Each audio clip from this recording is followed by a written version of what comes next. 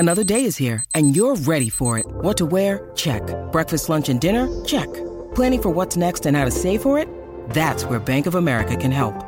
For your financial to-dos, Bank of America has experts ready to help get you closer to your goals.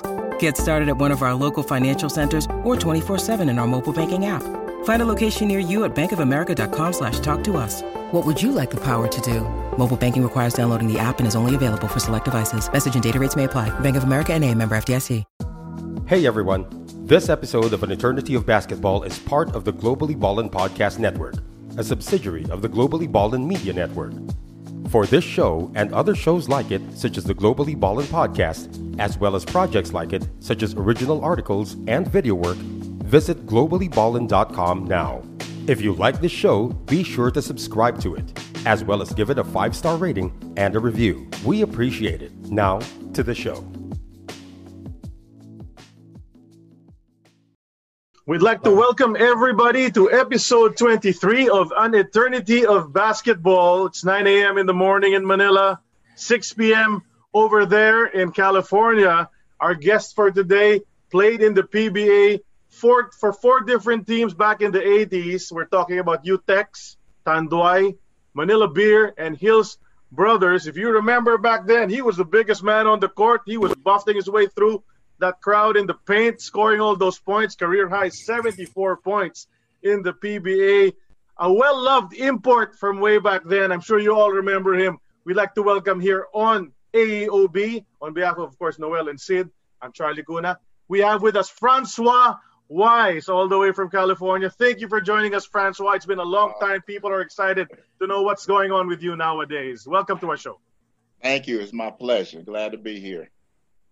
You know, people remember you from way back then. Of course, the look was different then with the wristband and all the hulking muscles and all of that.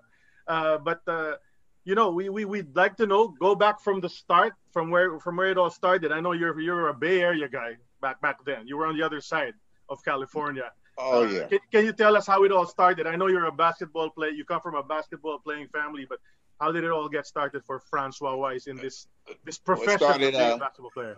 I am from the Bay Area, from San Francisco. Started in San Francisco. I just ended up following in my brother's footsteps. My older brother, Willie Wise, had played in the NBA and ABA for 9 seasons between the two. And then from there, we just loved the game and kept on playing besides myself, my younger brother. And from there, off to college at Long Beach State. And from there, I got drafted, ended up getting cut, ended up in the Philippines playing. Well, when you played, there's a lot of basketball guys, of course, in that area where you grew up. You're from Lakeview, that's right? Yes. Yeah, you played at Balboa High, so there's rich basketball tradition over there as well. But how did you get into it? So you followed the footsteps of Willie, of course, who was a great basketball player. But how did you find it to be a game that was for you? Is it just because you saw your elder brother doing it, or it's something you just really loved when you picked up that ball and realized you could do great things with it? I just loved it. Me and my friends would play in the schoolyard and played all sports in the baseball, basketball, football. And then I just kept playing basketball because it was year round. Pretty much everything was year round in San Francisco, but I just enjoyed playing it. And my brother was playing it, so that's what I tried to gravitate to, was playing basketball. And I guess I became decent at it, so I just stuck with it. Noel? Yeah. Well, my question to you, Francois, is when you were a kid, did you become this big? When did you become the big, magnificent Hulk, as you were called? It probably became after my my freshman year in high school. I ended up, the last day of school, I believe it was June 14th or something like that, I ended up hurting my knee and just sat out the whole season, was on crutches for 10 months and didn't play my sophomore year because my junior year in high school, because we started school in the 9th grade then. And so I just sat out, just sitting around on crutches, just eating, ended up growing a little bit. And then after I got off the crutches, I just started lifting weights to rehab. And I just ended up enjoying it, went to college, and same thing when I went to college, just started in the weight room, always in the weight room after practice, before practice, and just kind of continued on up until now. I done stopped all that, but That's how I got started. That's how I ended up getting the size to go along with the height I had. When you were at the Balboa, obviously, you were playing competitive basketball. Maybe the scouts were watching you already. How did you end up choosing Long Beach State? Well, my first visit I went to was Marquette, and they offered me a scholarship. But at that time, you can take 6 visits, so I wanted to use up all my visits. And Long Beach was kind of my last visit, and all the other schools that I went to kind of gave the scholarship away because I was taking all my visits. And so I ended up playing in a couple of all-star games with Michael Wiley and Donnie Martin. So they had already signed with Long Beach. So it made it kind of easy. I just ended up going to Long Beach. I had a couple of friends that went there. I liked the program, and I liked Long Beach, and ended up signing with them. How was your stay at Long Beach, Francois? It was real nice. Coming from San Francisco, the cold weather, to Long Beach, the warm weather, the beach, and all that, I enjoyed it.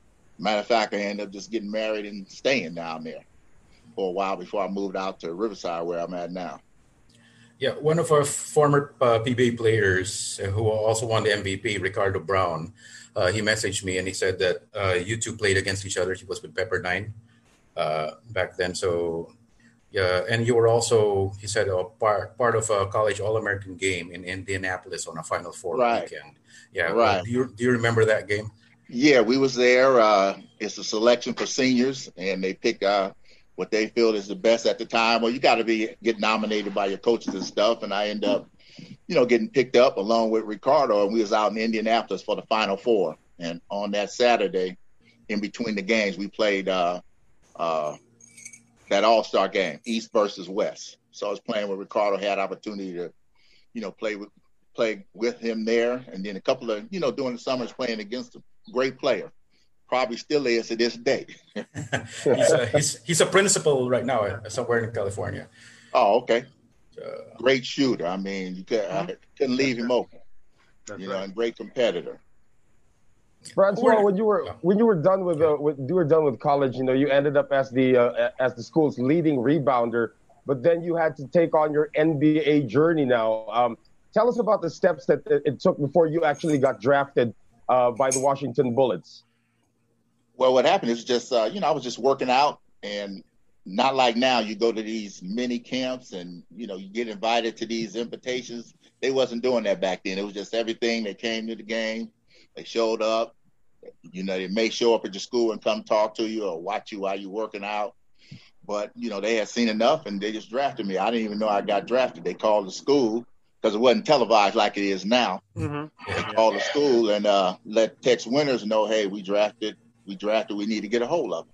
And that's how that went. Got drafted, made arrangement, went back and played in their summer league. And you almost made the team. Actually, you almost made the team. You were like 2 weeks before the season started, before you finally got the word that you were cut? Yeah, it was close. What happened ended up Adrian Dantley, he had back surgery that year, and they wasn't expecting him back.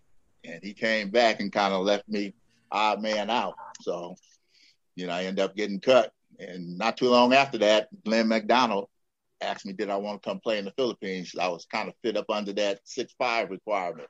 Mm-hmm. So that's how I got there from Glenn. That was a Long Beach State, graduate, played at Long Beach, and that's how I got over playing in the Philippines.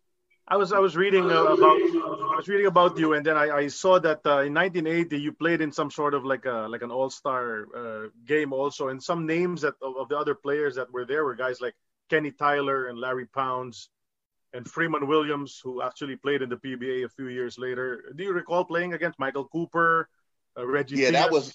that was the summer league, Crenshaw Summer League that they run every year. All the pros come back, former players.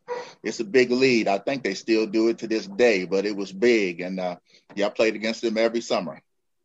From the time I got out of college, they was there. All of them, big league. People come from all over. Pros come back like Cooper, several other, a lot of Lakers that was playing in the summer league. So it's a big league. Yeah, so you didn't get to play in the NBA, but you got to play against some of these guys. I mean, how did it feel? These are guys who were actually there in the NBA playing against them. Do they really play at such a different level? Or, is the level really much higher? It's a different level. But, if I was able to hold my own there, it was fun. It's different. It's more competitive. You're out to win, even though it's during the summer league. You got your reputation out there. That's how you get it in the summer, playing in these summer leagues. Matter of fact, they call that league the Drew League now. Okay, all right. That's what they end up going to, the Drew League. Yeah. So now we all know what you that have people coming back from overseas. Everybody come to play, and you have a lot of scouts that come down there to watch. Mm-hmm. So when Glenn McDonald called you up, Glenn McDonald's also a Long Beach guy, right?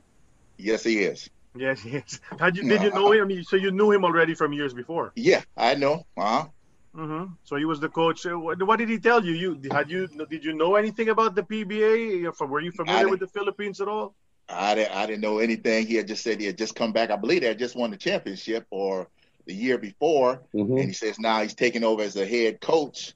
And he said it's a great place to play. The fans are great. He did say it's hot. He said it's different, but you playing ball. So, I was excited. He said they have the rules. One over 6'5", one under 6'5", these different rules explaining it. And he asked me, did I want to come? I was like, yeah. Yeah, I remember when we had Norman Black on the show, he had to look into the encyclopedia and what the Philippines was. He didn't know what the Philippines was, so he had to look it up in the encyclopedia. When you found out that you were going to play in the Philippines, what did you expect? Did you do some research as well? What the Philippines was all about? I didn't do any research. I was just ready to go.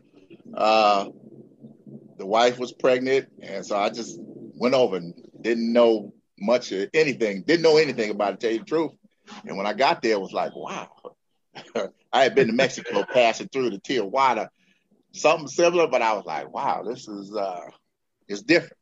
And I think everybody need the experience going overseas because, here in the States is everything's here for us and you can get services and all that. But when I went there, I was like, wow, it was different.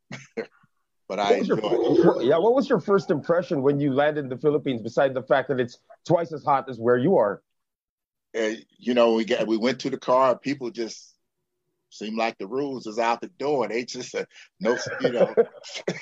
from the intersection, it's just, hey, whoever get there first, and you just mingle your way through the intersection. It's still that way until now. It's still this way. It's still that way. and you on the main street, and people just cross the street. I was like, wow.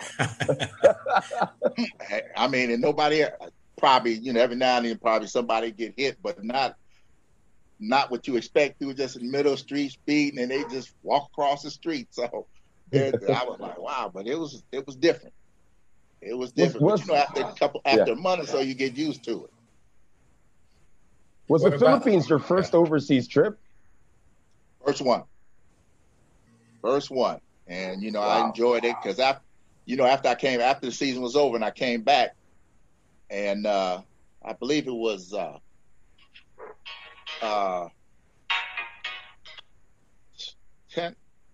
think it might have been Team Norman Black played on Great Taste. They asked me to stay to play in the reinforce, but the coach, nah, we can't. They wouldn't release me to play. So I ended up, I left, and then I went down to Mexico to play, expecting it to be like the Philippines. I was in Mexico one day and left. Oh, really? Why? What happened there?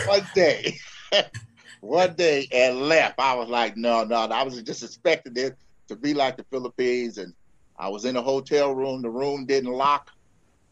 The door didn't lock. And they said the team, they had a ground out at the place they was playing. They wouldn't be back for a couple of days. I just up and told them I'm gone, paid my way and went back. I said, I'll just wait for the Philippines to come back around or somewhere else. Do you remember your first game in the PBA?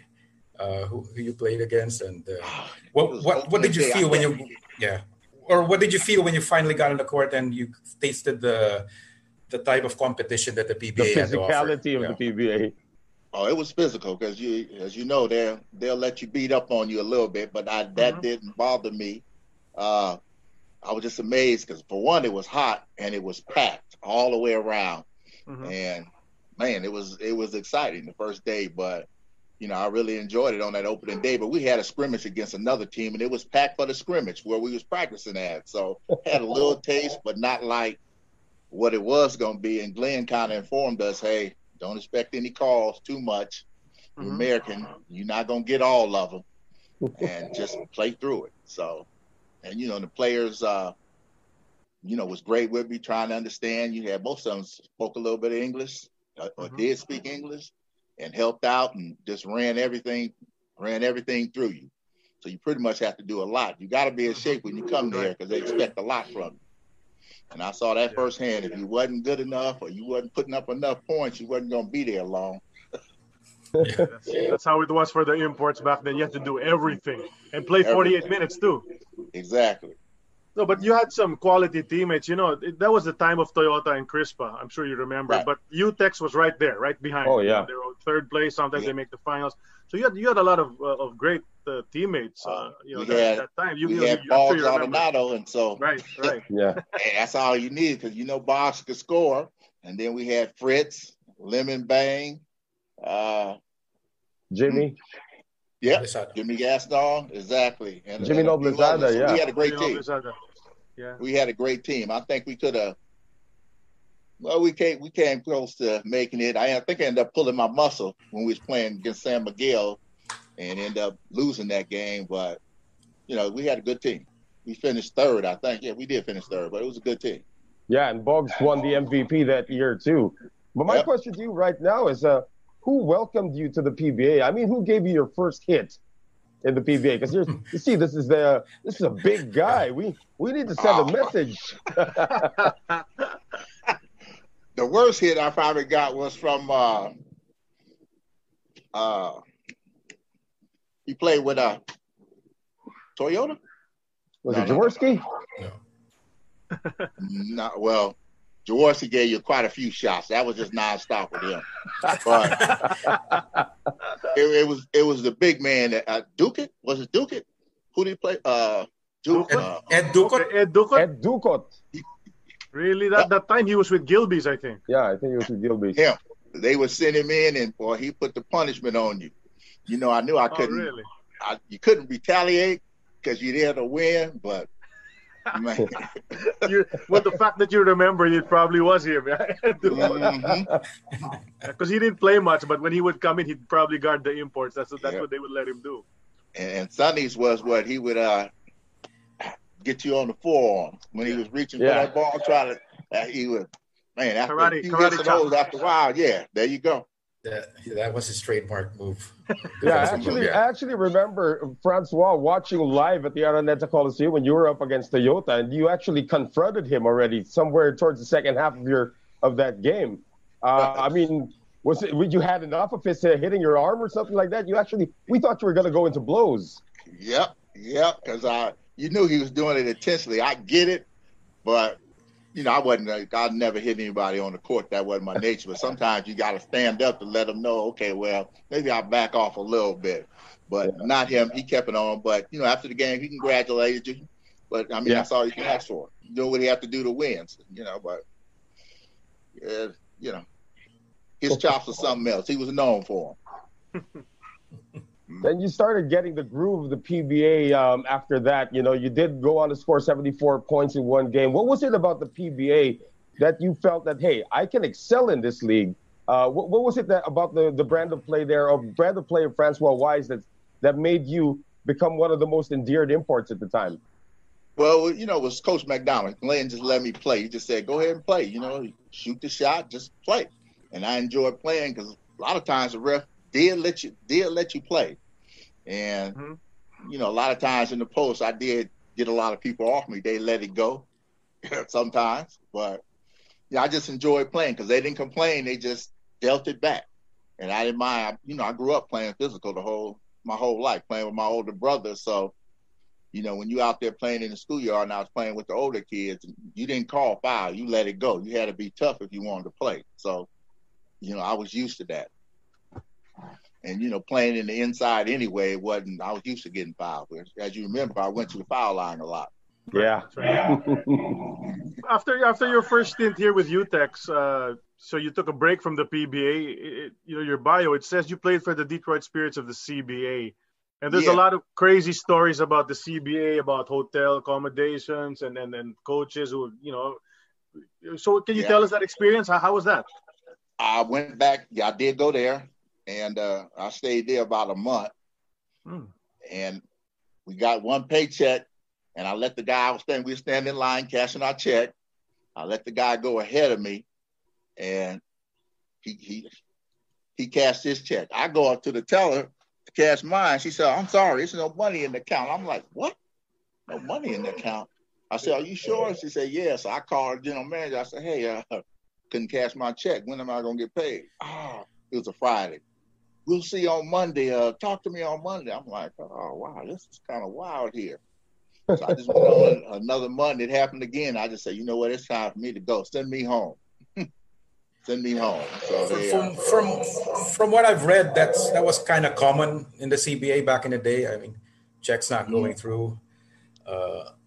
Did that happen often to you, or was that just the one? It happened to me twice. So I only stayed a month. We had a good team, and he kept telling me, "Oh, I got you about to get pulled up. You about to get pulled up." But see, after coming from the Philippines, I was spoiled, pretty much, because you got paid. Playing with UTEX, you can go up and get your money at any time. It would just sit there. "Hey, may I have X amount of dollars," or whatever it was, pesos, and they would pay you. And that, you kind of, when you get used to that, you get spoiled. I was, and to not get paid, and I'm paying rent there, and then I got to send money home to the family too. I was like, no, let me just go. I'll go back and get a job. So I kept asking them to leave, and they kept putting it off, and finally they just sent me home. One game I refused to go in, and I kind of shouldn't have, but I was like, no, I'm trying to go home. I'm asking you to send me home. So finally after that, send me home. What did you do? What did you do in the meantime? I mean, because came back and went back up to Long Beach State, got a job. They took care of me around there, just working around the school. And then I think later on that year, I ended up coming in, replacing somebody, and I played with maybe a month and a half with Leroy Jackson, I believe. Yeah. Leroy Jackson, another former PBA import. That was with Tanduay already. Your second stint here in the PBA, and by that time you were a bit familiar with how things go here, how the referees call, how the players do their thing. But you had a new coach that time, so it wasn't Glenn McDonald anymore. It was Freddie Webb with Tanduay, and a bunch of different bunch of players.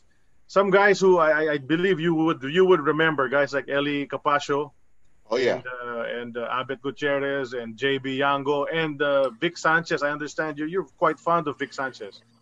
Oh, Vic, madman, mad dog, as they used to call him.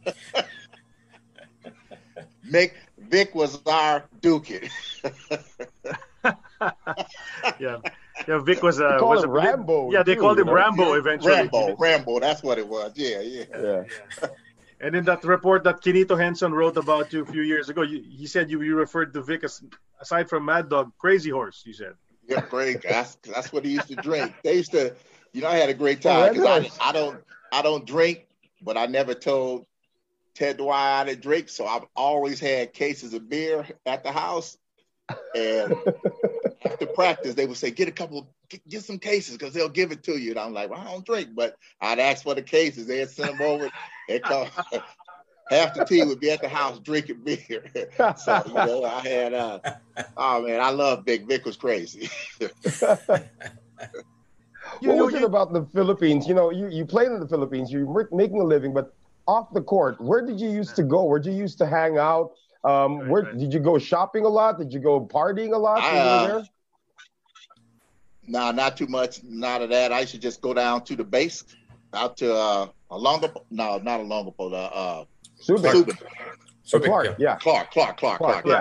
And because they had a soul food place out there, somebody had told me about. So we used to drive down there.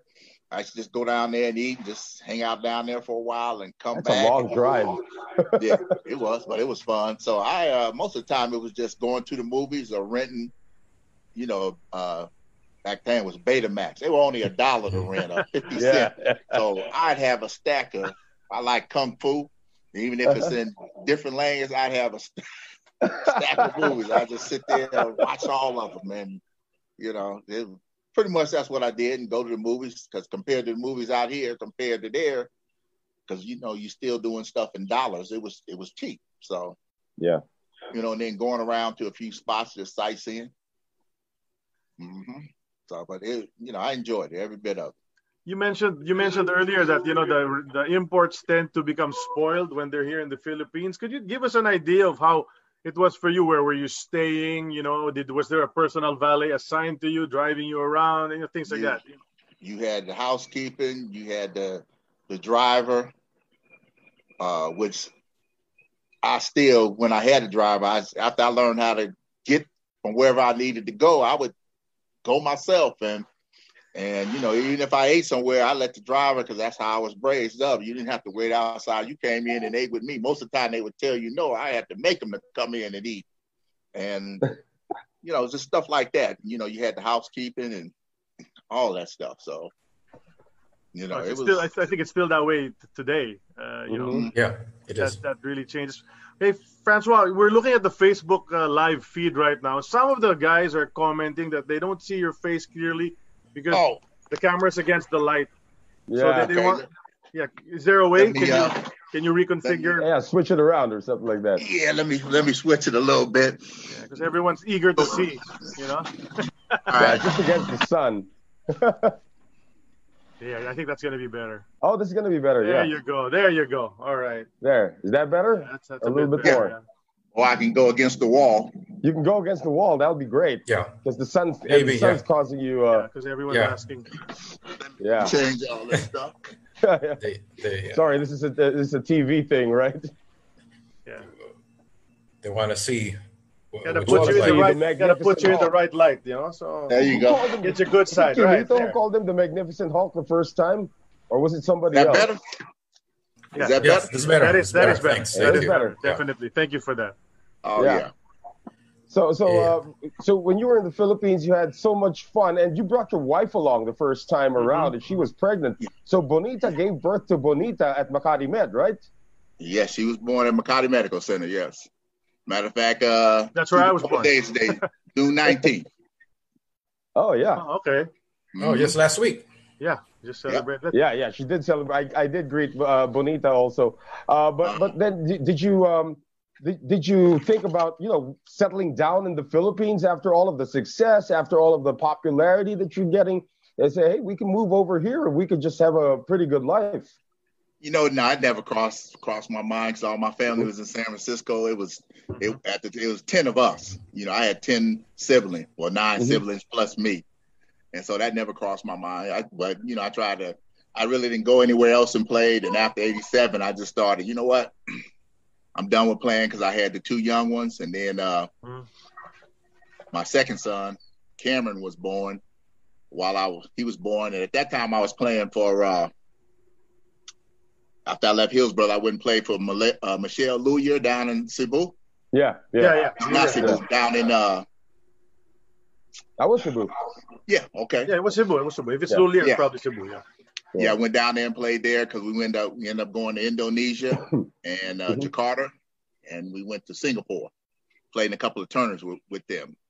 And then I had came back in between the time, because my son was being born, and then 2 days after he was born, I came back to go to Singapore. Or was Singapore first? One of them was first, can't remember. But after that, I just said, just let me get me a job. So I just started working and processing to get on the police department, and got lucky and got on. Well, before all of that happened, I think it was in 1985, you tried to do something else besides play basketball. And you tried to be an American football player. Tell us about that journey. You know what? I was playing in that summer league that we was talking about, and an agent after the game came up and approached me and, introduced himself, and he said, I'm an agent football. And I'm like, okay. He said, if I got you a trial with the Rams, would you go? I'm like, I got nothing to lose. Sure, why not? Because they had somebody that they had that played basketball at SC, James McDonald, and they transferred him. Coach Robinson transferred him into football player, tight end. Yeah. So I was like, sure, why not? So, and this was in 87 or 86. So what happened was 2 weeks later, I gave my number. 2 weeks later, I get a call I got you a trial with the Rams. I was like, what? Is this a joke? He was like, no, go down to Ram Park and see Jack Faulkner, the general manager. I was like, okay. So I went down there and introduced myself. He said, oh, okay, yeah, I heard about you. As a matter of fact, he called up Lawrence McCutcheon, former football player. He said, go work him out and tell me what you think. So he came out, got me some gear. He just playing football, just going out on passes. I caught everything except for the deep one because he overthrew me. And he said, okay, I see enough. I'm like, is that it? He said, yeah. I said, well, what do you think? He said, I would sign you and work with you, but it's not my decision. He said, I'll tell the general manager. So a couple of weeks later, guy called me back and said they want to sign you, but not for this year, for next year. You'll just work out. You can't work out with the team right now, but you can come down every day to Ram Park. We'll pay you. We'll get you with a trainer. You'll train football stuff. And then when mini camp come, you go to camp the following year. So that's how that started. They paid me, gave me a signing bonus. And every day after work, I'd go down there and work out.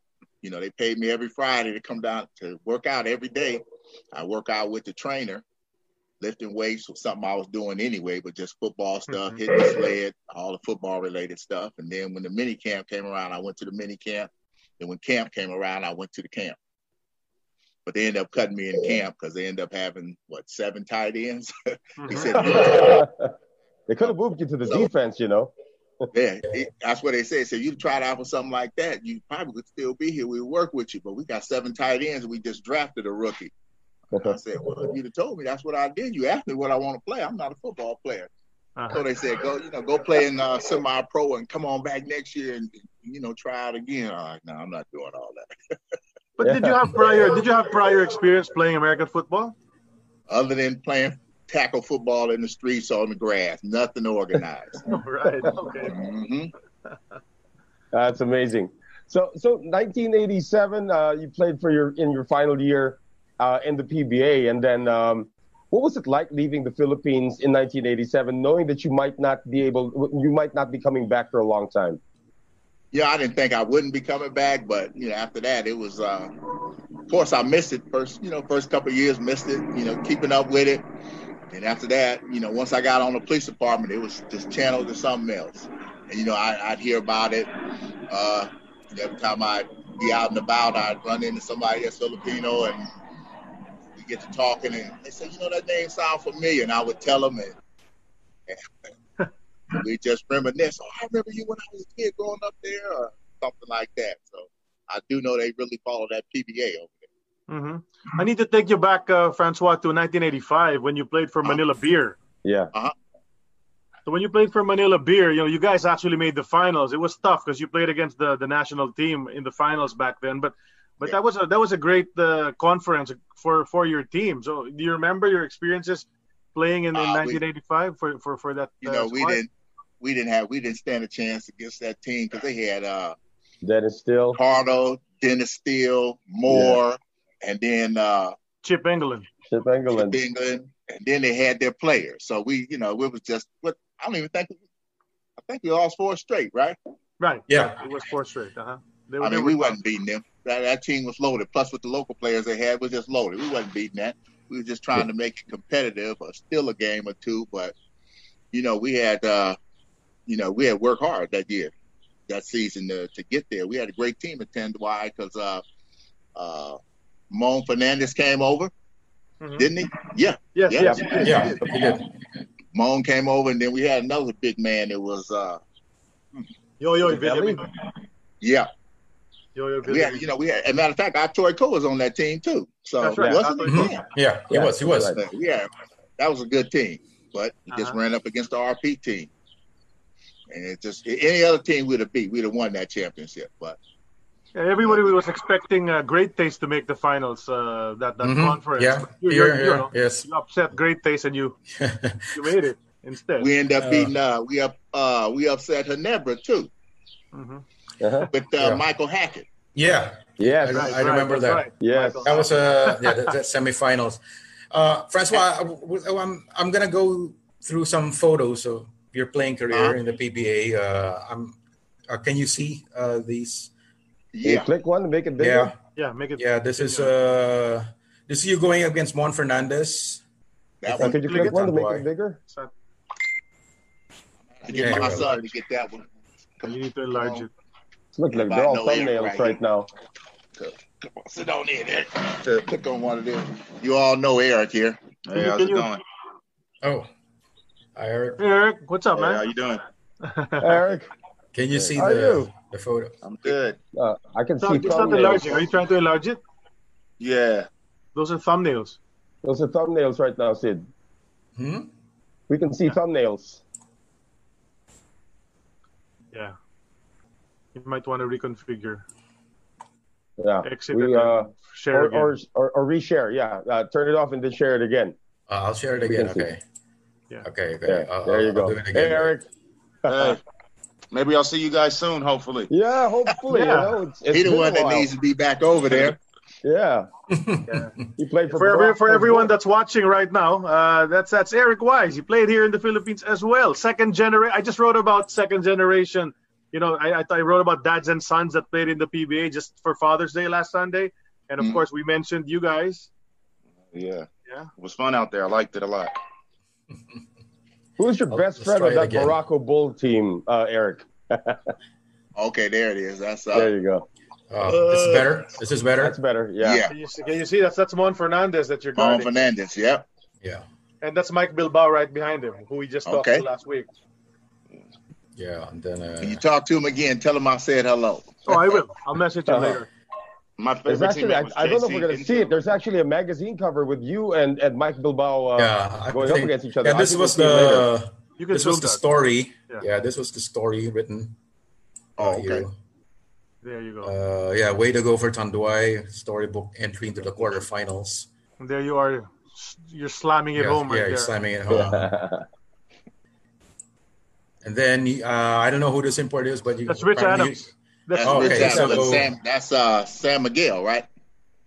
Yeah. I Sam know. I Miguel. think he was Rich Adams was with Enrich, Great Taste. Yeah, Oh, okay. great taste. Okay. Enrich, yeah. And Frankie Lim's trying to stop it. That's Yeah. Frankie Lim hanging on to Rich Adams. Looks like you and Rich are about to go at it. It looks You like know what? Frankie's 'Cause very I'm nervous. I'm the godfather of Frankie's daughter. Oh, really? Oh, okay. Which one? The first one, the second I one? believe it was the first one he had when I was there. Asked me to be the godfather. Wow. Okay, all Well, right. he looked The pretty sec- nervous trying to break up this fight. And if you think Frankie's nervous, you look at the referees, like in the middle yeah. of you guys. Yeah, I pity I that don't number wanna be 8 there. referee right there, Francois. Look at him, and I'm sure he was fearing for his life right at that. And then this is you against, I think, Dennis Still. That's the Yeah, finals, that's the- Yeah, 1985. these are the Finals. finals. Yeah, Yeah. yeah. We just mentioned that. Is there any significant reason you chose number 5 as your jersey number? Yeah. No, I was just moving around. I had 8, I had 5, I had number 2. Just picking them. I love the fro though. Huh? Yeah. This was the year fro that you had an afro. Yeah, I remember this. Went from that to this. And here, this is the article, and Mike Bilbao wrote this. He was writing Oh, an did he? article in the magazine. Yeah, he Yeah. wrote it, and he called it Francois Yeah. Joseph Wise, the Impossible Hulk. I remember that. Yeah. What was your relationship like with Mike Bilbao? It seems that you guys were pretty close. Me and Mike was real close. You know, he was the general of the team and always got me the ball in the right position. Great floor general. You know, yeah. I mean, can't say much about him other than super friendly, and I just enjoyed playing with him. Yeah, and when he had that accident, you had to be there for him too, right? Yep. That's right. You played in the benefit game that they had for Mike. Uh huh. So you're talking You about say all of that. he's in Palm Beach, huh? Yeah, he's in Palm Beach. Yeah, it's in Palm Beach. He's retired there. Yeah, he's This in is Palm Beach. this is the list of imports in the '85 Rainforest Conference where you guys finished second behind Manila Beer. So Right. we'll go through them. This is Michael Hackett of Ginebra. This is the conference. He scored 103 points. Yep. And then Corey Blackwell, Great Taste. Mm-hmm. Then Norman Black. Then you here with the Manila Beer, and then Lester Rowe Rowe. of Shell, and Ronnie Valentine of Tanduay. Do you remember all of these guys? Yeah. I remember Ronnie can score with the best of them. You know, we all know Michael. Michael had the big hands. Plus, he played with Ginebra, so got all the calls. You couldn't even breathe on him. Every last call. I love that. You couldn't even breathe on him. That's a great line. Couldn't do it. Plus, he used to foul a lot himself. But among the players here, Francois, is Norman Black, and he went on to be a legend in the PBA. Tell me about your relationship with Norman Black. I mean, we were friendly on the court. We didn't hang out or anything, but I know he was a tough guard because he was always moving. You know, I'm used to guarding people in the post, and he was more of a forward, and he was just nonstop, always moving. So it made it tough to guard him. I just had to say, you know what? Put somebody else on him because I'm not going to finish this game chasing him around, constantly moving, trying to get the ball. No. Yeah. They called him Mr. 100%. You know, he still coaches up to today. He coaches one of the teams in the PBA until now.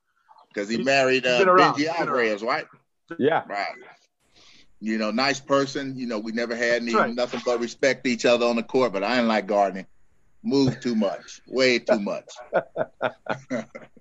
I don't remember Lester Rowe too much. Yeah. I don't know if he stayed there the whole time. Yeah, he might not have stayed there. Yeah. Well, I don't know if we're gonna see a picture of Billy Ray Bates there. That's another guy that's pretty tough to contain. I don't think I have it. That fool was crazy. Well, this is crazy in a good way, or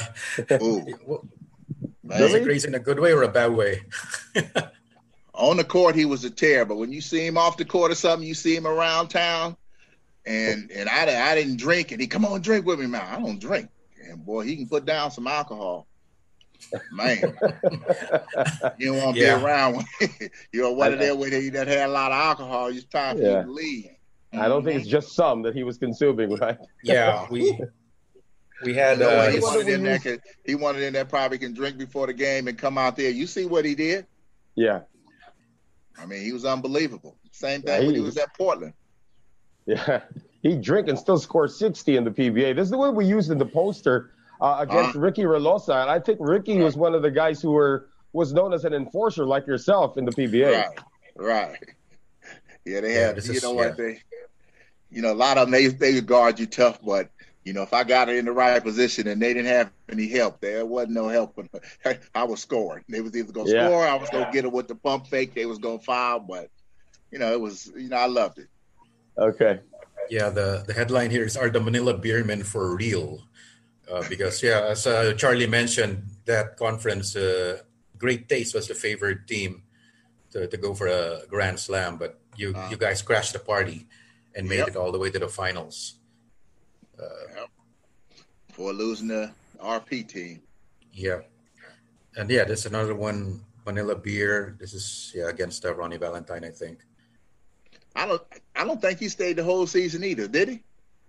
I don't think so. I don't think so. I don't think he did. But at least he stayed around until this shot. Yeah. And this is from your. This is nice. Isn't that Sonny right there? Yeah, that's the whole Toyota team right there. Yeah, Sonny. It says Arnie in action, Twilight, right? Arnie Twilight right here. No, it's Mon Fernandez, Ricky Relosa, Jaworski, and Arnaiz. Arnaiz, that's what. Francis Arnaiz. He's in San Francisco, isn't he? I heard he was in San Francisco. Yes, we also had him as our guest a couple of weeks ago. Somewhere near Sacramento, I think, right? Okay. Yeah, suburb of Sacramento. I guess I drew a crowd on that one. Huh? Yeah. That's the whole team. This is probably 83. Yeah. Look at how close Jaworski is to you. Was he poking you in the back or something while he was trying to get the ball? You know, he was doing a lot of stuff. And then it's you with your glorious afro. That there was in college. Uh-huh. I think that was my senior year in college. I took that picture. Wow. And then, here's your retirement poster. Retirement. Yeah. All my dogs down there. Family in the background. Yeah, we're going to talk about that later on. But boy, what a career you had, not just in basketball, but with the LAPD as well. Yeah, 30 years. Yep. It's you and your daughter. Hey, Bonita. Hey. Happy Father's birthday, Day. Bonita. See in there? And then, of course, yeah, we were there. That's this one here on his way to, where were you leaving to? He was headed somewhere. Finland, and it was crazy because Larry Pounds lives in Finland for the team. His son played on the team I was on, and he works on the gym. Yeah, so small world. We're talking. Yeah, Larry Pounds generations right won a there. championship with San Miguel, Royal Orange, 1979. Yeah, That was the first that's before championship of San Miguel. Francois came over. Mhm. Yep. Yeah. They've won like 20-something since. This is a photo from our photographer, Ernie Sarmiento. This is also from the 85 reinforced. This is Michael Hackett. And I think this is Frankie Lim trying to He's got away, huh? undercut him. That is Yo-Yo Villamin, yeah. Got away a lot. That's Jaworski? No. No, it wasn't. I think that was... this is up against Shell, I think, also, in the Ultra. Yeah, that's you again. Now, see, that's when they had moved the game to the University of Life, right? Yes. The Ultra. Yeah. The new, the newer venue. And then there's another one against Shell. I don't remember who this guy is in the airport. Eric, while you're there, can I just ask you, did your dad give you any advice when he found out you were going to play in the PBA? Yep. He said, play hard. You have to do a lot.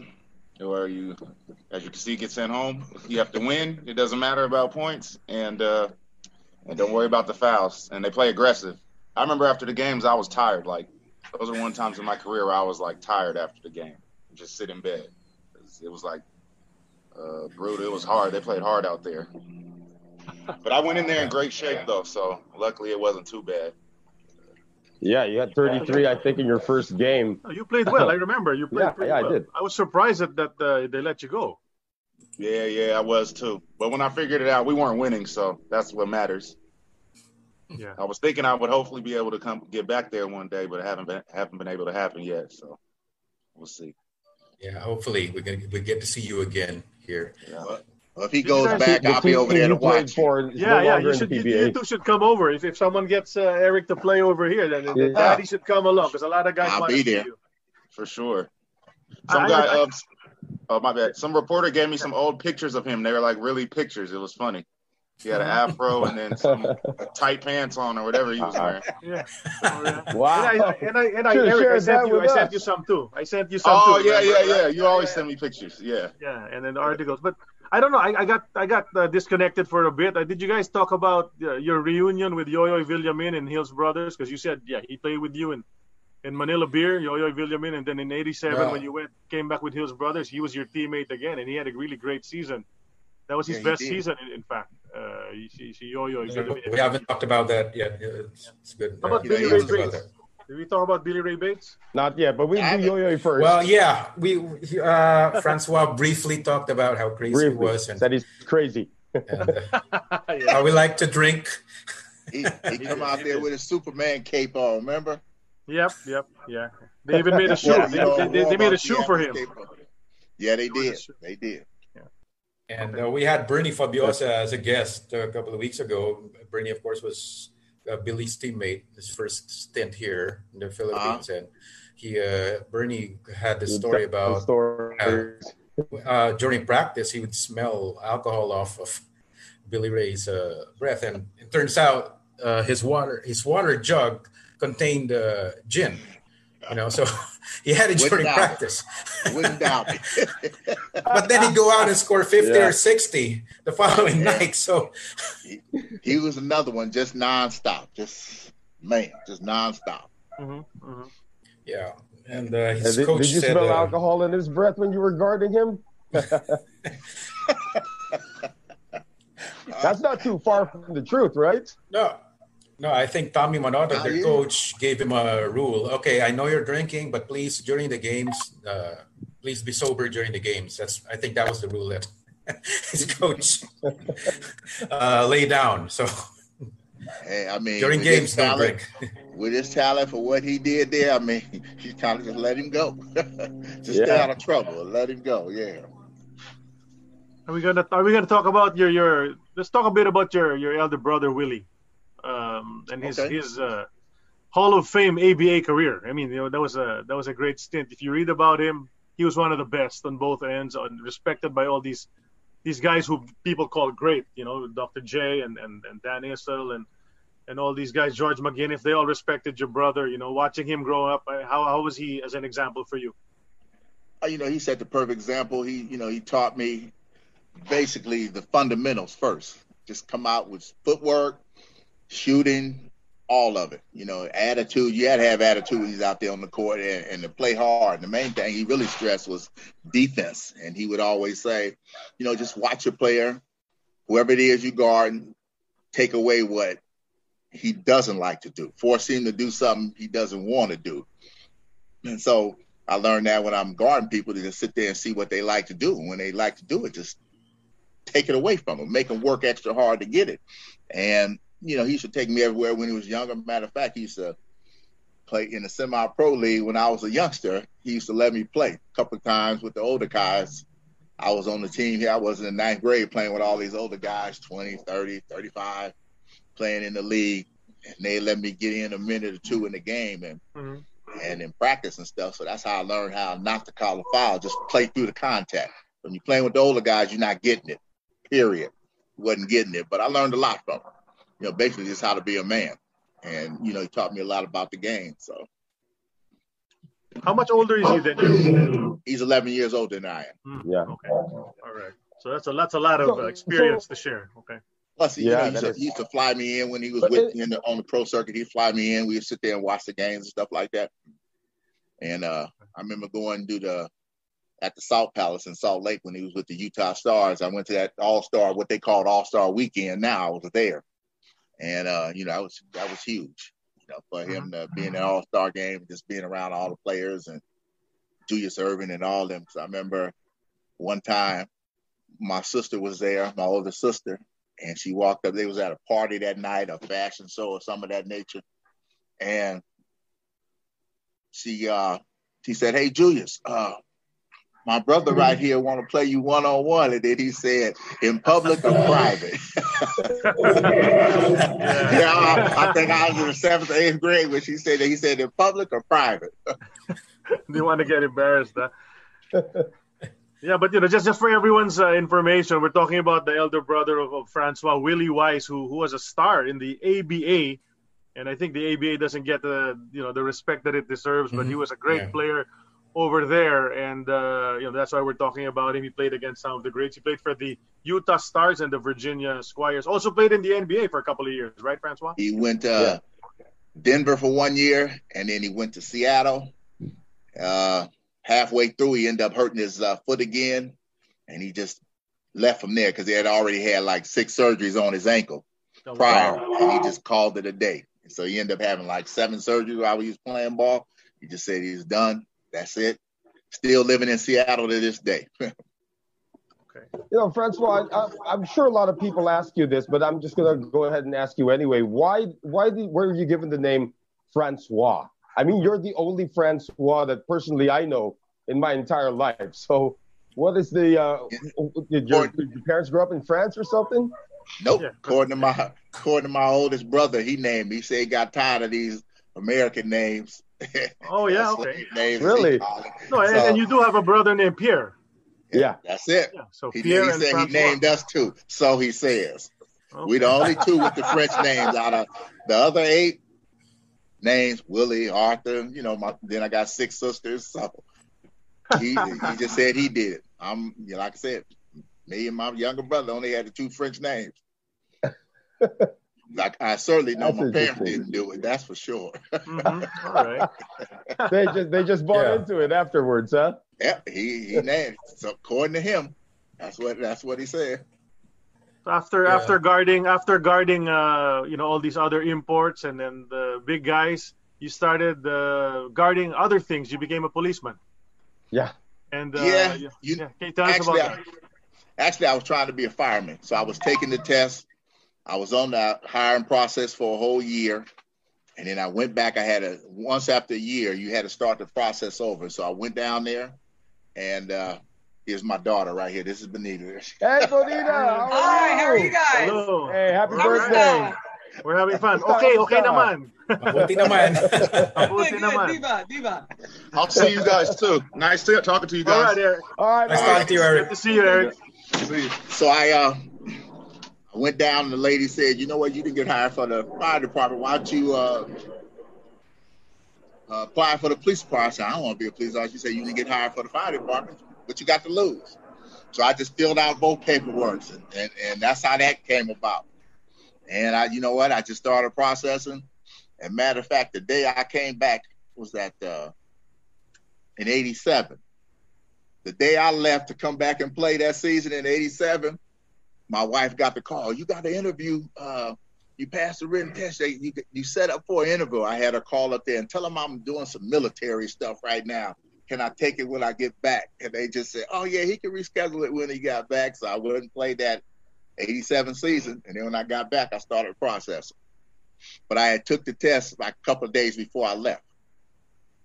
Okay. And, that's how I ended up getting on the police department, end up liking it and, enjoying it, trying to help people, just being out there. But I'm glad I'm out right now because too much going on right now. I was going to ask about that. Yeah. Good timing, too. But I see a lot of pictures of you with your dogs. I mean, were you part of that K9 unit for a very long time, or is that just something that you just moved into?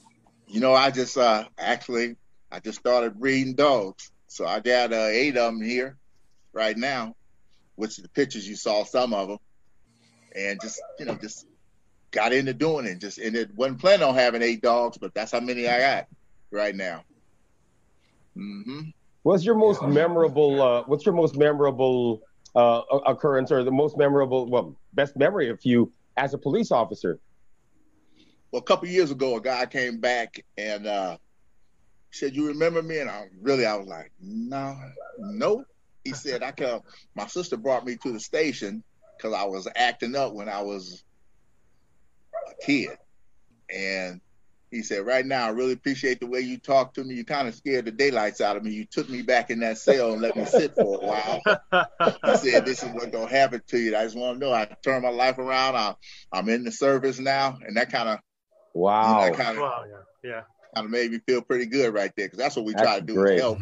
Right. We have people coming in all the time wanting you to talk to their kids. Because, a lot of them, right now, the way it is, they don't want to put their hands on the kid, really no discipline. You see what we have right now. And I just try to talk to them, try to scare them a little bit.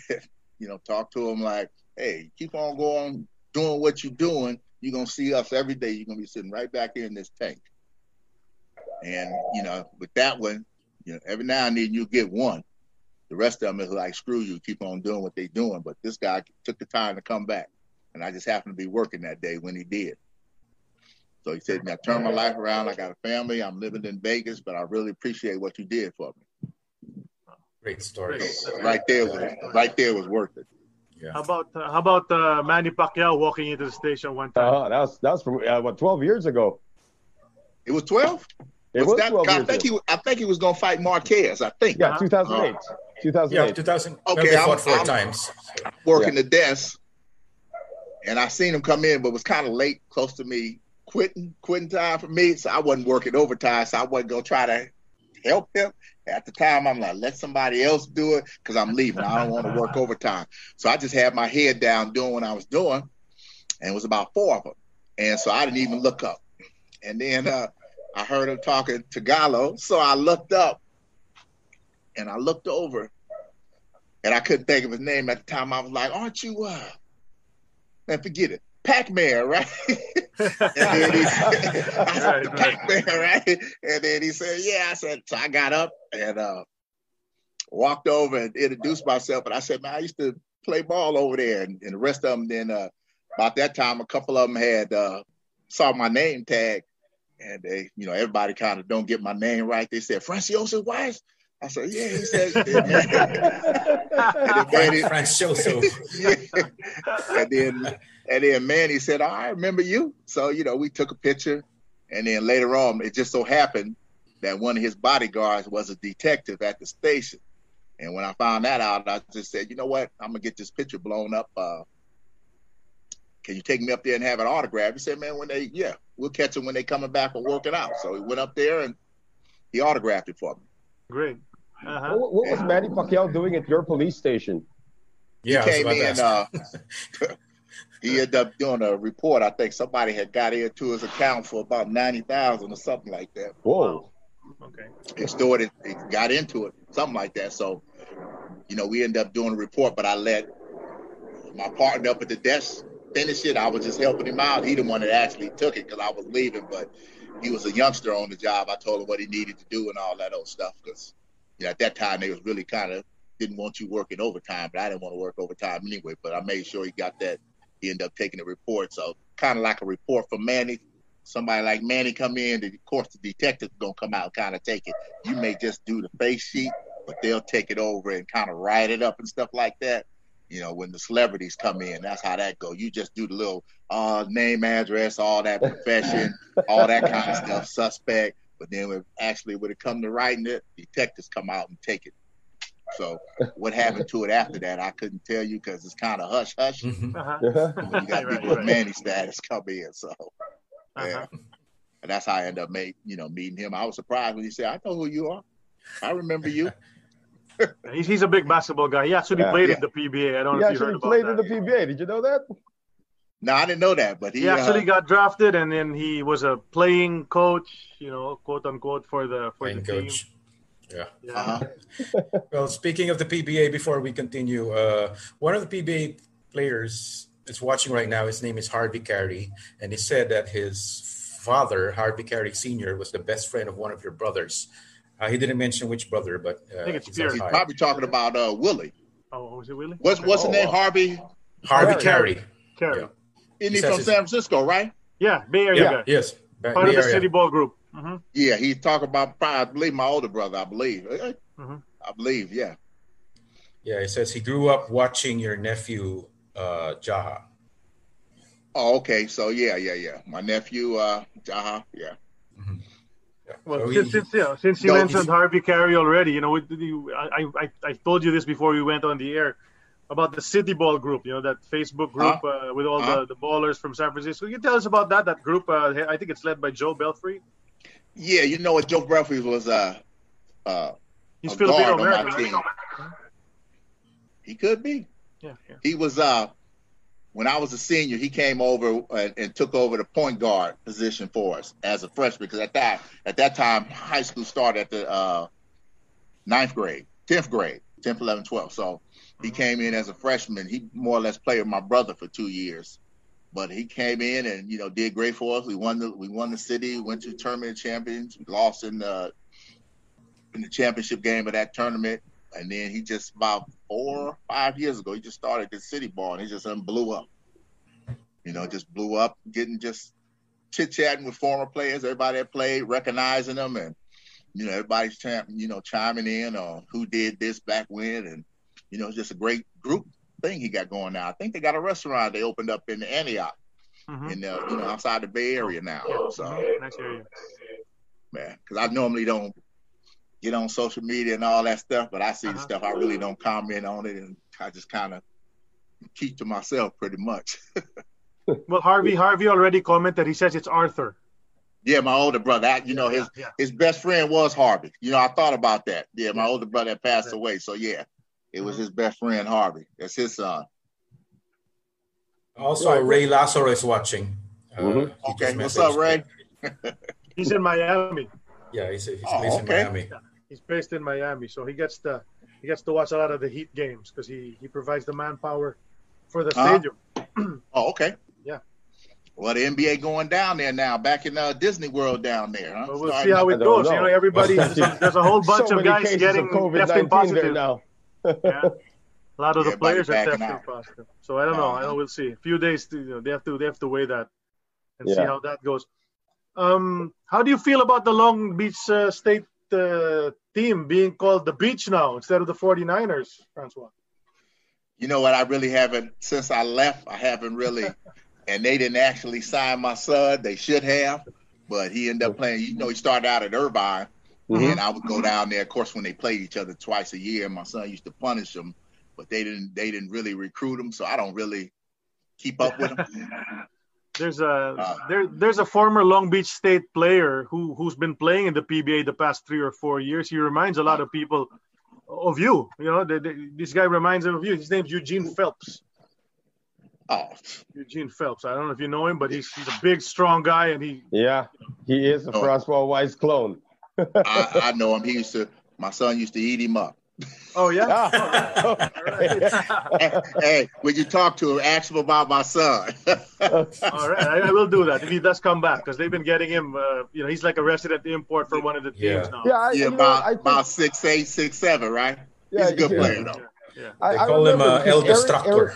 Eric played for Barako Bull, and when Barako Bull folded, that team became Phoenix, and the team that Eugene plays for, that's Phoenix now. Oh, okay. So pretty much he replaced Eric in that franchise. Yeah, because I watched him play for 4 years, and Eric 3, because Eric first 3 years, then he left and went to SC. But I know who Eugene Phelps is. He used to play center for Long Beach, about 6'7", 6'8". Yeah. Did you see yourself in him, or was it a different dimension altogether? I mean, yeah, I can see that. He's a good player, good rebounder, strong. Mostly played inside a lot. That's right. Good leaper, rebounder. So I can see that. Right. Well, you're in the police force already. Since 87, you're in the police force. But then your kids start growing up and start becoming athletes as well. Of course, your eldest, Bonita, who's been to the Philippines, who's pretty much like you, just took in the culture in the Philippines. Of course, Eric played in the PBA. What was it like now coaching future or raising future athletes in your household? You know what? I just kind of with her. I just kind of started her out with basketball, but her main thing was soccer. And then the high school she went to, Norfolk, had a big, huge one of the best women's programs around for basketball. So I took her over there to practice, and she was really okay. Wasn't really a basketball player, more of a soccer player, because that's what she grew up playing. And she made the varsity team, just the tryouts right for the summer. And then the coach told her, well, I don't want you playing soccer because you're going to play just basketball. And she came back and said, Dad, I don't want to play basketball because they won't let me play soccer. I just said, well, you know what? I'm not going to force you to. But she said, but I'm going to play volleyball. I'm going to say, you ain't never played no volleyball before. We go. So I'm going to play. I'm like, okay, whatever. Support whatever she's doing. And she got out there and made varsity, and then ended up becoming a star on that team. Thanks to, her coach just worked with her.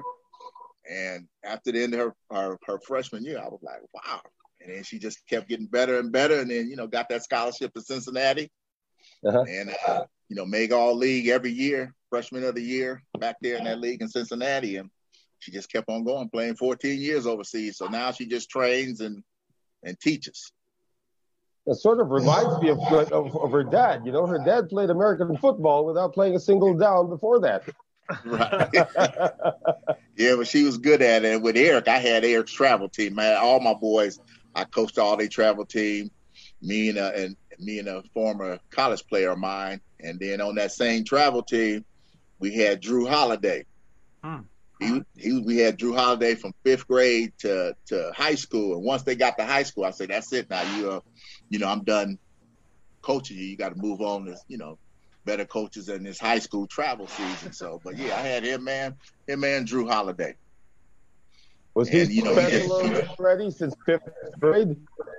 Drew Holiday. I met him. I was doing security at a bowling alley on the weekends. And he came in one day with his parents, and he had just had a trophy, like they just had a party somewhere. And I said, what grade are you in? He said, the 5th grade. I was like, 5th grade? Okay, I got a team. I said, where you live? Now, I'm out in the valley, and I'm the team out here in the Inland Empire, about 70 miles away. And he said, I live out in Fontana. I was like, wow, that's where the team is. We practice on Tuesday and Thursday night at the rec center. Come on by. Parents brought him by. And he was there, ever since. Who knows he was good then. Really good now. Yeah, it is. Matter of fact, that's Go ahead. Yeah, no. We have a question from one of the viewers, though. It's about one of your former teammates, and we talked about him offline before we went on the air. It's Joey Marquez. You were teammates on Hills Brothers, and I don't know if fans remember this, but you guested on a sitcom. Palibhas sa Lalaki. Yeah, Palibhas sa Lalaki, starring Joey Marquez. Do you remember that? And what was that experience like? I believe he asked me to come on and on this sitcom, and I was like, okay. He said, you're going to be the American boyfriend of Cynthia Patag. I said, well, what about he said, well, you won't have to say anything, because when she comes in and she has you come in, I think she might have had another boyfriend, another man there. When you come in, just rip your shirt off. Like the Hulk. There you go, like the Hulk. And it was fun.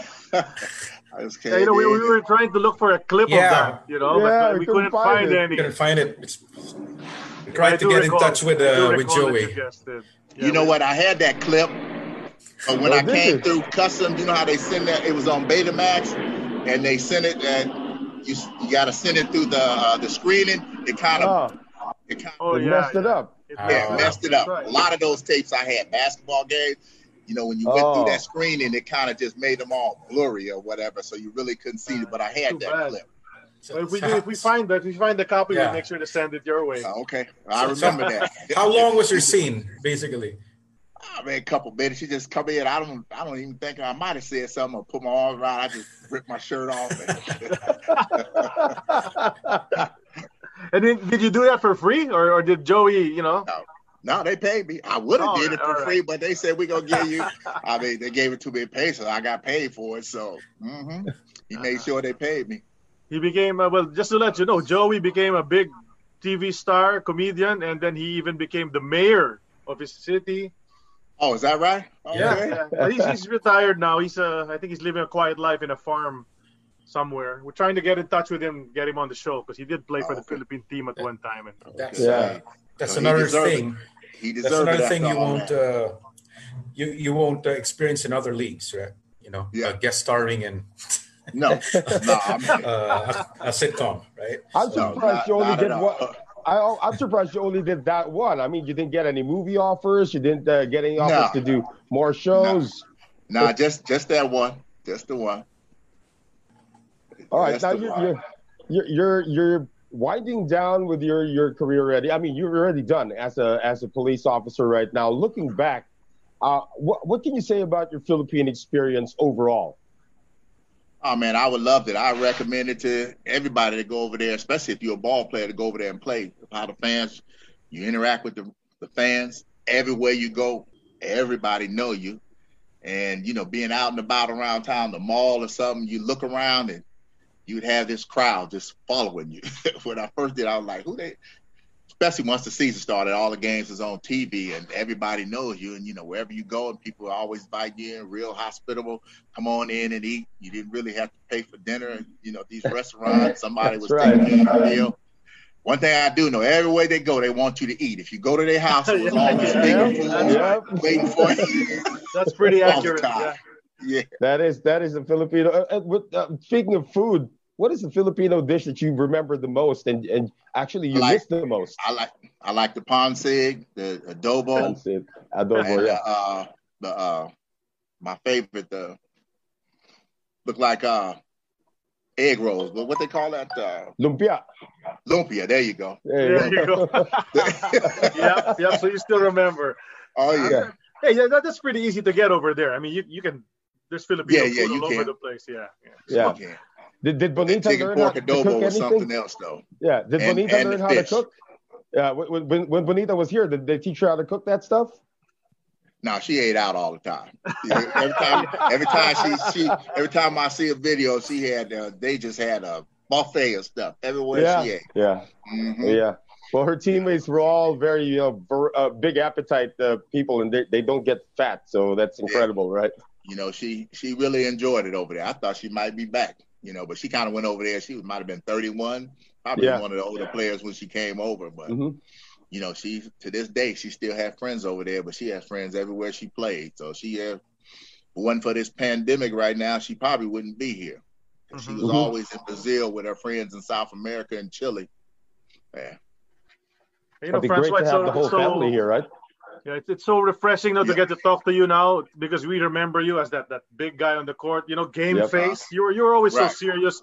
And I'm not surprised the opponents were pretty intimidated by your presence, the size, and that we didn't see you smile as much. We've seen you smile today. You were playing back here in the 80s, but we did appreciate your game, and we're so glad that you were able to come on the show, and share your story with us. Noel, Sid, anything else to add on? I just want to ask Francois before Sid asks the final question is, among the guys you went up against in the PBA, who was the toughest matchup that you ever had? Yeah. Of course, Norman. Norman. Okay. Norman. And, even Michael had, I say Norman because, Norman, like I said, constantly moving, great shooter, can post up, stayed in shape. Yeah. Great leaper. He was a tough guard. Most of the time when he would guard me, he kind of lay off. And my thing was, when you guard me, if you put your hands on me, I got you, because I pretty much know where you are and where your weight was. He really didn't do that. So it made it, you have to look over your shoulder and find him or something like that. But everybody else would be leaning on you. I said, okay, once you lean on me, I'm just going to roll off you and you're going to go by me. Make it easy for me. But I would say Norman, and then I would say Hackett, because you couldn't breathe on him. He was a fan favorite, and never was fan favorite. So he even got close. The ref was blowing the whistle. That's tough. Among the locals, do you remember anybody that stood out among the locals that you went up with in your 6 years in the PBA? Ramon was hard. I was surprised. Ramon was hard. He was a hard guard. He was tough. He was crafty. I'm glad I didn't have to face Boggs, because Boggs went to the free throw a lot. He had that little pump fake, and he would lean up under you. Yep. He was our teammate. He was good. Abacadabra was good. Abe King was tough. He just had a lot of players, that was good. But Ramon for sure. When you had to guard him, plus he was those are the greatest guys. 6'5". Ramon he didn't do anything fast. It was kind of like it was almost a slow motion, but he would get to where he wanted to get to score, and he would make you foul him. So he had that little fake, right? He'd do that fake, and then you'd be gone. Yep. And Kadabin was tough too. So it was. They had a lot of good players there. A lot. And most of the time, and then when it comes to the, how they do it when it comes to the imports, you really didn't guard them until the fourth quarter. You would take over in the fourth quarter. You kind of as they would say, let the locals beat them up. They'll get away with more. Then you take over in the fourth and try to slow them down. But I enjoyed it. I missed it. But I'm great memories over there, and just while you bringing up all these names that I had forgot about. Of course, you remember all the superstars. I heard somebody told me last week. It was a story. I had a appointment from the job left over, right? And this guy called me, and he's setting up the appointment for this doctor. He just happened to be Filipino. We talking basketball. He said, he said, I had to make this call once I saw your name. This was just last week, and we was talking, and then he ended up telling me that. And sad to hear that Lemon Bang just passed away. He did. Yeah, a few years ago. 2 years ago, yeah. Another great player, teammate. Yeah. Oh man, we had I remember all of them, but it was a pleasure. It was a pleasure just reminiscing with you, and I appreciate it. Yeah. But I think that's Sid's next question about Lemon Bang. It might be part of your next question. We ask as of all our guests, who would be your 5 favorite teammates of all time in the PBA? Oh man, it had to be. Of course, you had the Boggs. Fritz used to talk to me all the time, and when he would always stand up when they would be fouling a little extra hard. Fritz, I'd have to say Fritz. Of course, Lemon Bang, because I was with UTEX for 2 years, a year and a half when I came back and took over. Right. And then, Ramon Fernandez, and then Yo-Yo. Yeah. Because he used to say, I got this, running by me. he was a punisher too. Yes, he was. Oh, yes. Yep. Called him Bruce Brother. And then definitely Mike and Frankie Lim. It's a lot of people. It's hard, but right off the top, the ones I played with. But then if you're talking across the league, you got Atoy Code, you got Francis Arnaiz, of course, Sonny, and it's just so many, that I played with. Kadabin, Abe King. Of course, that Toyota team was loaded, and so was CRISPR. The CRISPR had that. What was it, Philip Cesar? Yeah, Yes, Philip Philip Cesar. He took you on. Yeah, he would guard you. He was guarding you a lot. He was smart. He was a smart defender. So it's a lot. But I definitely have to go with the ones that I played with for sure. Yeah. And then it was one that I played with when I was down there with Michelle. I don't know how he ended up doing in the PBA. Great leaper, and I was surprised at his leaping ability. Jojo Lastimosa. Yeah, He became an all-time great. He became one of the all-time greats. Yeah. Uh-huh. Yep. He was Man. flying all over the place. Yeah, he was Rookie of the Year. He won a bunch of. Yeah, he was Rookie of the Year and won a bunch of championships with his team, the Alaska team. Yeah, we also so he had did him end as up guest. being Your a great team. player. He played for your team. Yeah. Yeah, Hills Brothers. That became Alaska. That's the same squad. So he's. Okay. Yeah. Yeah. When you went up against him, because He's your been a last playing year teenager. was 87, right? So I think he was a member of the national wasn't- team there. He No, wasn't. You're talking about JoJo, right? Yeah, he was in Cebu. No, he was in Cebu. So that's how I ended up playing with him when I was playing with that Oh, Michelle okay. New Year's team. He came Yeah. in And the year I after. went down there. Matter of fact, Daryl Smith had took me down there. Yeah. Mhm. Yeah, that's right. And I think he just said, let's just go down there and hang out. But I don't know how he knew them. So we ended up playing these 2 tournaments with him. And that's where I met him. And I was just amazed. I don't even think he was 6 feet, was he? JoJo, Yeah, 6'1". About 6'1", maybe. Yeah. Maybe about 6'1". jump out the gym. I was amazed. Yeah. And just wonder because I didn't come back after that. So I was just wondering how he did in the league. I heard he was Rookie of the Year. He did pretty well. He did pretty well. Played, 15 seasons, I think. Oh, is that Yeah. right? Yeah. That's a long Gave time. your team a lot of championships too. He, okay. Yeah. And now he's an assistant coach for one of the Okay. new teams, so he's Yeah. still around the game. Yeah. But tell him Yeah, I we remember when I said hello. If you see Okay. We will. He'll be a very lot of pleased the to hear it. guys, that you mentioned have actually been on the show. So Okay. we've had a chance to reminisce with them. You can check out the interviews with them. Yeah, they're just there in the page Yeah. anyway. Okay. Page. Bernie Fabiosa said he's watching right now. Yeah, Bernie. Hey, Fabiosa, tell him I Chris said Paul. hello, another teammate. Yeah. Yeah, so many bunch of guys, who you got to. Nice to reminisce with you guys. Anything else, Yeah. Noel and Yeah. Sid? Well, I just gotta I'm mention very quickly. There's a comment here from a longtime Toyota fan, and apparently, your game against Toyota in '83, where I think you were with Tanduay, Mhm. the third conference. It was a knockout match in quarterfinals. That was the final game that Toyota ever played in the PBA. Yeah. You guys. Yeah. You We knocked eliminated him out. PBA. You knocked them out. That was a reinforced in '83. Right. So they actually showed that game on local Just a few TV weeks ago. Just a few Yeah. weeks Oh, ago. is that right? That's Yeah, with they- Michael Hackett, right? No, '83. There were the two Toyota imports. import. Who was the Toyota import? Donnie Ray Andy Cruz. Fields. No, it was Andy Andy Fields and Tony someone Ray. else. And, No, Brewster, no. Brewster. Brewster, And he was yeah. before me. Brewster. Yeah. And then Oh, okay. Yeah. I remember.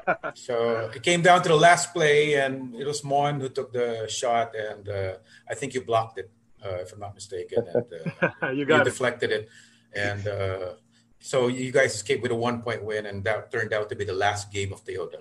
They in the disbanded PBA after because- that. They Banded, huh? folded. Yeah, they folded Yeah, right so- after that. And that's how you ended up with Mon a couple of years later. Yes. Yeah. In Manila Yeah. Beer. And it was a And pleasure why? playing for him. It made it easy.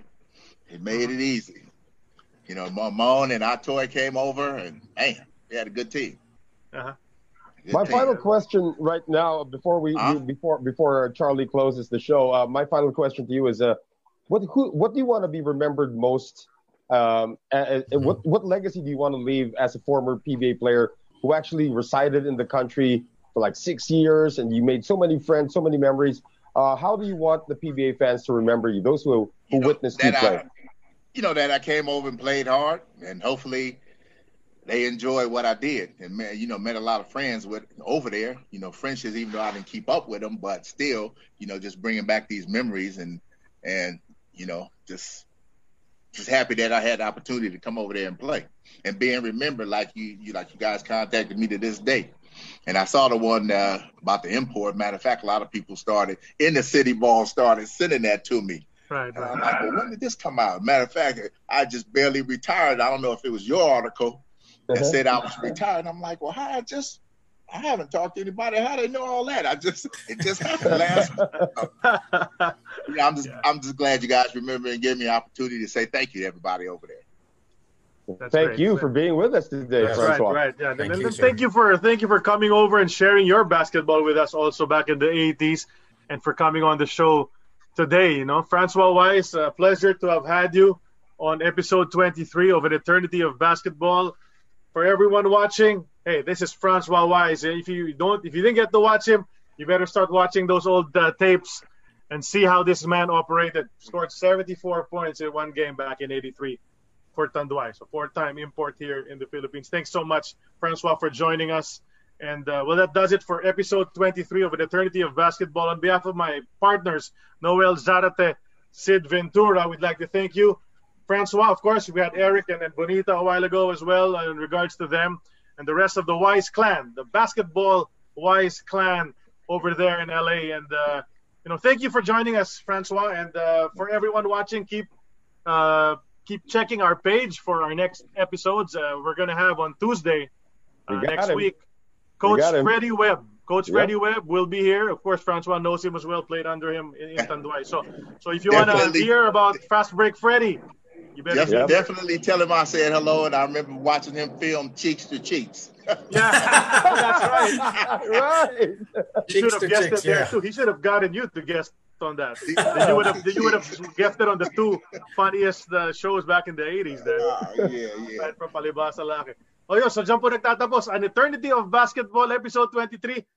Tapos na po tayo sa oras. Maraming salamat sa iyong panonood dito sa AEOB. We're signing off right now here for Sid, Noel, Francois, Charlie Kuna po. Maraming salamat. Thank you. Enjoyed it. Thank you, sir. All right. Thank you. Bye-bye. That concludes this episode of An Eternity of Basketball.